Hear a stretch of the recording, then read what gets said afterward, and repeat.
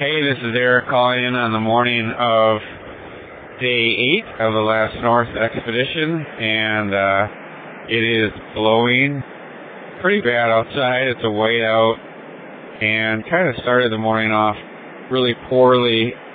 We use our sleds to basically provide a wind block for the tent, and I had mine kind of tipped up, angled up, so the wind hit more of the bottom of it, perpendicular to the tent. I just grabbed on the handle and pulled it, and when a couple of the rivets popped out, I knew I was just kind of like, just going to do it quickly, but the rivets just broke, and now I got to fix it.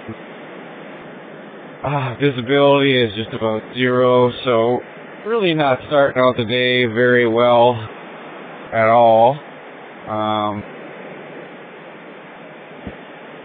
I don't know what else to tell you. I mean, it's just we're just out here and making our way and trying to be optimistic and moving forward at the slowest pace possibly imaginable. But needless to say, Ryan and I are working really well together. I think we balance each other out really nicely, and so having a good team dynamic with each other has been kind of the shining part of this expedition.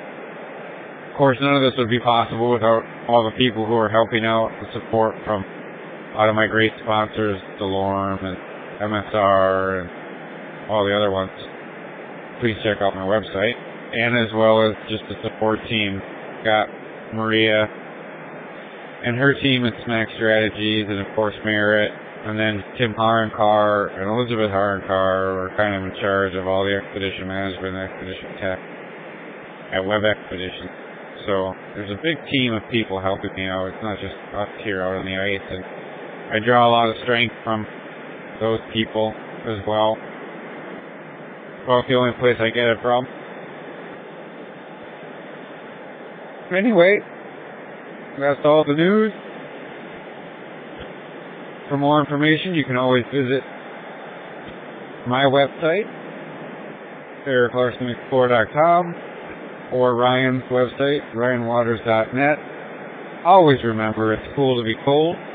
Think snow.